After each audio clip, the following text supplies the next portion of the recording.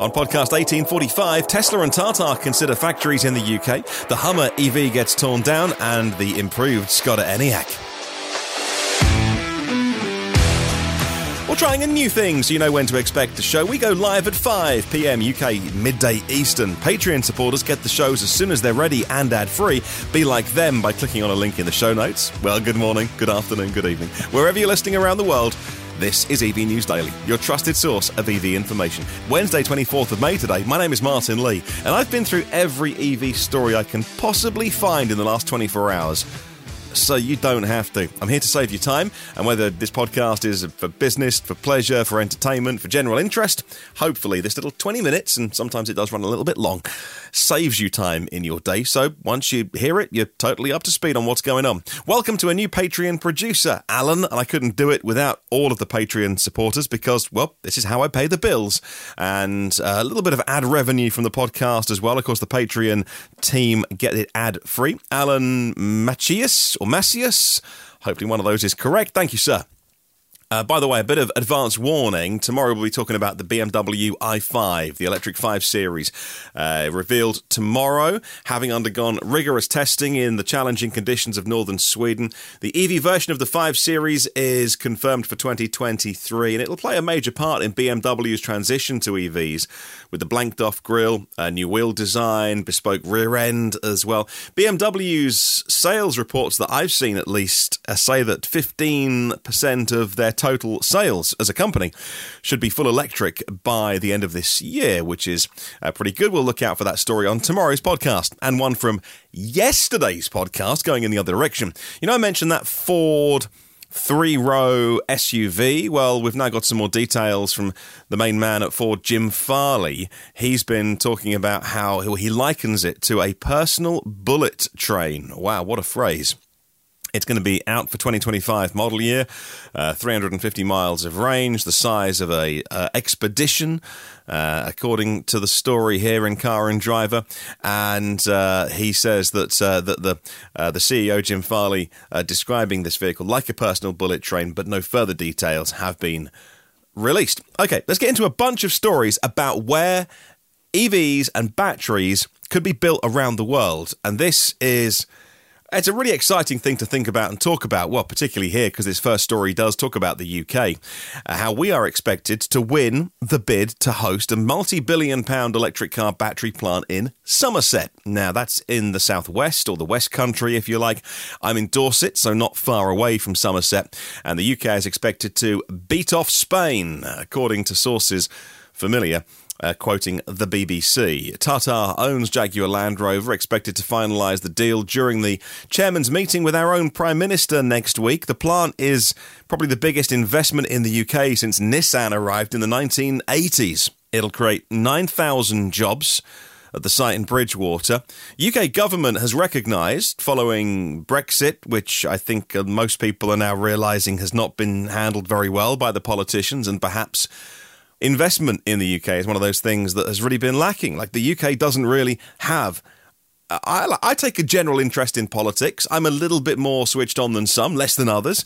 I don't really know what our industrial policy is, apart from, yay, we're great at everything. Everyone loves the UK. No, they don't. This would be an amazing story, and certainly a real boost to the country if Jaguar Land Rover did pick this country to build EV batteries. We don't really have a battery industry apart from the old Envision site next to Nissan in the northeast in Sunderland. And apart from that, I can't think of anything at scale, at least. There's lots of smaller, really interesting projects. We're really good at small stuff. So we'll wait and see how that story turns out. Another one that is a little bit less, I would say, reliable. Elon Musk has said they would consider building the next gigafactory in England, looking for a location to build their new battery factory this year. And we will be considered as one of the options. This may result in a fresh round of lobbying by governments around the world to secure investment. Elon Musk's remark suggests a potential race between London and Paris to secure investment. And, of course, that would bring more jobs to any country that wins that. Look, all of these big companies, any large company that wants to open up a factory is looking at their bottom line. And all they're doing is they are just hunting for subsidy truffles. And they just, a little sniff, sniff, sniff, what can we get? So I think with the Jaguar Land Rover Tata thing, like the number I saw was 500 million in subsidies. The government said that's wrong, but it's in the hundreds of millions. Okay, 400 million? It's like, how much money can a government throw at a company to sweeten the deal? So we'll wait and see. But if the UK is willing to play that card, I guess, and throw money at these big companies, well, you can argue about whether that is, I guess, distorting the market and things like that. But either way, everybody wants those big headlines, don't they? And those big factories. It would be an amazing thing for Tesla to be building another factory here in Europe outside of Germany and the two sites they have there in Germany. Right, let's move on. And we're not done with building stuff in new places. BYD, China's biggest EV maker, is also considering building a vehicle plant in Europe, in addition to reports of talks with France to establish a manufacturing facility for BYD in France. They are exploring Southeast Asia as a growth market. Cars like the Atto 3 have been selling really well in places like Thailand in the first quarter of the year. They're expanding into places like Vietnam in the minute as well. And I think when the Atto 4, what's that one going to be called when it's in Europe and Australia? Is it called the Seal? Is that what it is? That's the Tesla, the real Tesla competitor against the Model 3. That looks really impressive, the Atto 4. That's the one that's got the amazing, gorgeous sculpted seats, fabulous interior with the screen that will rotate from portrait to landscape, and is like 2/3 of the price of a Model 3, even in China. And so we'll watch out for that. And I'm not done yet. The Italian company Alpitronic, they make high-powered chargers. And by the way, I think the Alpitronic stuff is about best in class. Never been let down. I think it always works pretty well. They're an Italian company, and Alpitronic have announced that they are set to open their US headquarters in Charlotte, North Carolina. The state is attracting many players in the EV industry. In recent investments from the likes of Atom Power and Chem Power, they're beating out competitors in South Carolina and Arizona. The Economic Investment Committee of North Carolina approved incentives of $2.9 million for the move, and they're planning to Alpitronic invest $18.3 million and bring 300 highly paid jobs, average salary over $90,000 average salary for that facility. And of course, there's lots of reasons as well, again with subsidies, oh my goodness, talk about distorting markets, but lots of reasons why companies like Alpitronic, like Chem Power, would want to open up a production facility in the United States to get access to more of that funding. Right, I think we're done with where stuff's being built. Let's move on. Skoda is launching a new version of the Enyaq, a special edition called the L&K edition. Got 210 kilowatts of power, WLTP range of 570 kilometres, and it's a single rear motor, by the way. So 210 kilowatts of power is more than has been available so far in the VW Group cars with a single motor. So how are they doing it? I will explain. As well as new software, new design, new LED lights, new virtual cockpit, it's also going to get that brand new motor, the AP550. Now, it's made by VW Group Components as a supplier. The AP550 motor is the brand new motor coming from VW. That is, I think, the first time it'll be used. And it's more powerful, it's more efficient. It'll do 0 to 60 in 6.7 seconds on the single motor variant. That's 2 seconds up on the old Enyaq. And that's AP550 motor. The 550 refers to pound-feet of torque, 550. That will be seen in more of the VW ID cars, etc., going forward. Now in China, SAIC is working on developing their own solid-state battery cells with the first production model on target to come off the assembly line in 2025. SAIC is focusing on large-scale applications of solid-state batteries for not only a safer car experience, but also much higher energy density battery cells, much faster charging, and that is being developed with their local battery partners in China. Latest teardown is happening from Munro and the team, and they're tearing down the battery pack of the Hummer EV, and they don't really like it. Not efficient because of the stamped steel battery cradle, the amount of welding and the packaging, 139 individual stamped components held together by 3,500 laser and spot welds, add up to manufacturing costs, which they say highlights the fact that GM spends too much money making each Hummer. But look, do they make any Hummers? Didn't they sell 2 last quarter or something? So does it matter? I guess it's kind of interesting, isn't it? And a new US study by Recurrent. Now, yes, if you are being observant, then Recurrent Auto are a sponsor for your battery reports. RecurrentAuto.com, sponsor of this podcast. They help us get it on the air every day. Thank you very much for that. Recurrent have pointed out that EV batteries last the lifetime of the EV in which they are installed. This study backs up manufacturers' claims that EVs and their battery packs will last up to 20 years, if not more, with wear and tear on EV batteries caused just by the distance driven, really, not really how hard they're driven or not. The study by Recurrent found that replacing an EV battery under warranty isn't a disaster if it needs to happen. That's why they warranty the batteries, and it may even be advantageous. The study ranked the remaining range of EV models after being driven almost 100,000 kilometres, with the 40 kilowatt-hour Nissan Leaf retaining the largest percentage of original range, the 100 kilowatt-hour Model S retaining the smallest percentage of original range.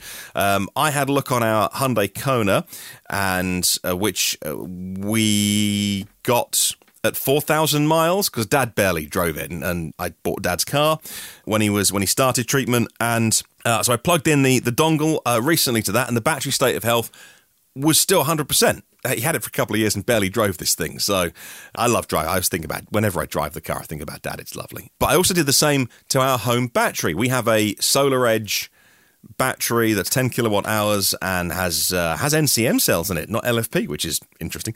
And that's a year old, 94% state of health. Like, what? What? A home battery just has barely any draw on it. 94% state of health. I know that a lot of that is always in the first year of any battery. It's like, come on. I don't think I need to call Solar Edge and say, what's going on here? But I wasn't very impressed with that. Right, coming up on the podcast very soon. Oh, goodness, need to take a break. Look at that. We'll talk about France's infrastructure. We'll talk about electric caterhams. Yes, I know. And virtual power plants. Those stories and more coming up. Stick around. Now, let's talk about how France has achieved their goal of 100,000 public charging stations for EVs, with only the Netherlands ahead of it in terms of public charging stations, and new targets been set by France of 400,000 charging points, adding 4,000 charging stations every month in France. They are going hell for leather, with private investment driving that. The push to establish charging infrastructure has resulted in venture capital pouring funds into the French startups, the likes of YesPark, Bump, Zplug and more. BMW is adding new models of the i4 and i7 to the US ranges. The i4 xDrive 40 arrives next quarter. All-wheel drive, a front axle motor added to the rear one with more horsepower. BMW says the i4 xDrive 40 does 0 to 60 in 4.9 seconds. EPA range 307 miles. And the i7 eDrive 50 will debut as a rear-drive model of the i7 for the US market next quarter. Now, Caterham's CEO, Bob Lashley, said that Caterham will present their Electric 7 at the Goodwood Festival of Speed this July. I mean, Caterham, if you don't know, are two-seaters. You can see the tubular frame, wheels on all four corners, open wheels, which looks basically. Great little two-seater sports car. Caterhams are legends, and the fact that even Caterham are going electric is just brilliant. I cannot wait to see these cars. I'll be at Goodwood this year, hopefully. I don't know what day yet, but hopefully I should be there. No reason why not.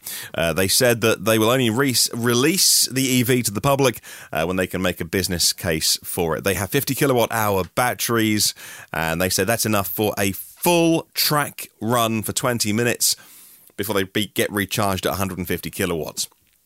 Next, and Tesla is expanding their massive virtual power plant in South Australia to another 3,000 homes to assist low-income households. The initiative is part of the company's plan to supply solar arrays and power walls to 50,000 homes in the region, allowing those homes to join a virtual power plant and provide grid services. It makes their electricity rates cheaper, and it's something that has been done in Australia for a while. We've got it over here with Octopus. They've got a Tesla energy plan. I'm not sure what the state of that one is at the minute. Tesla have these really interesting projects around the world that I think get so little attention for the most part. but they're doing some funky stuff, and I love it. Now, talking of funky stuff, solar car parks and solar car ports are becoming increasingly popular as businesses generate on-site renewable energy, reduce costs, and even make some money from exporting. The canopies are not only enabling electricity production in any open space, but also provide shade and shelter for cars. Very important in sunny climates, and I say that in a country that has over 366 days of cloud every year. In fact, I say that it's been really sunny for the last couple of days. Was that our summer? Have we had it? It's been lovely here. The Countryside Charity, CPRE and UCL Energy Institute, a couple that estimate that there is an opportunity to turn British car parks into solar farms with an 11 gigawatt potential. Makes sense. If you're building anything with a roof these days, if it doesn't have solar on, it is an absolute travesty, let alone car parks. If you're going to have a car park, have some shade and some canopies, and they better be solar. I got 2 new houses being built out the back of me. That was at the back of our house, there was a bungalow with a ton of land around it, and it got sold off last year. Thought, what's happening there? And pretty quickly found out that a developer had bought it, got planning permission for 2 detached houses on this one plot of land, and are putting up 2 houses. They're almost done. It's been about a year, and I've been watching it go up, and I got to the roof, and I thought, some solar panels set in? No, standard roof. Any solar panels going on? No. Like, come on. If you're building some new build houses, it's been really frustrating me. I'm like, when's the solar going on? I don't think it is. Oh, man. Right, so moving on. And Octopus Energy's Electroverse. Yes, indeed, another sponsor of this podcast. And Electroverse is launching an innovative product for businesses, expanding the rate of its state-of-the-art EV public charging experience through a user-friendly dashboard. A company can now access and download charging history details. They can simplify how EVs get charged in their fleet, and they can just tap their Electroverse cards. I do it all the time. With access to 430,000 public charge points now in 470 global brands, including a load of all over Europe chargers, Electroverse is a really great way of EV public charging, and for businesses and fleets as well, that extra layer of data and analysis on top is hugely important.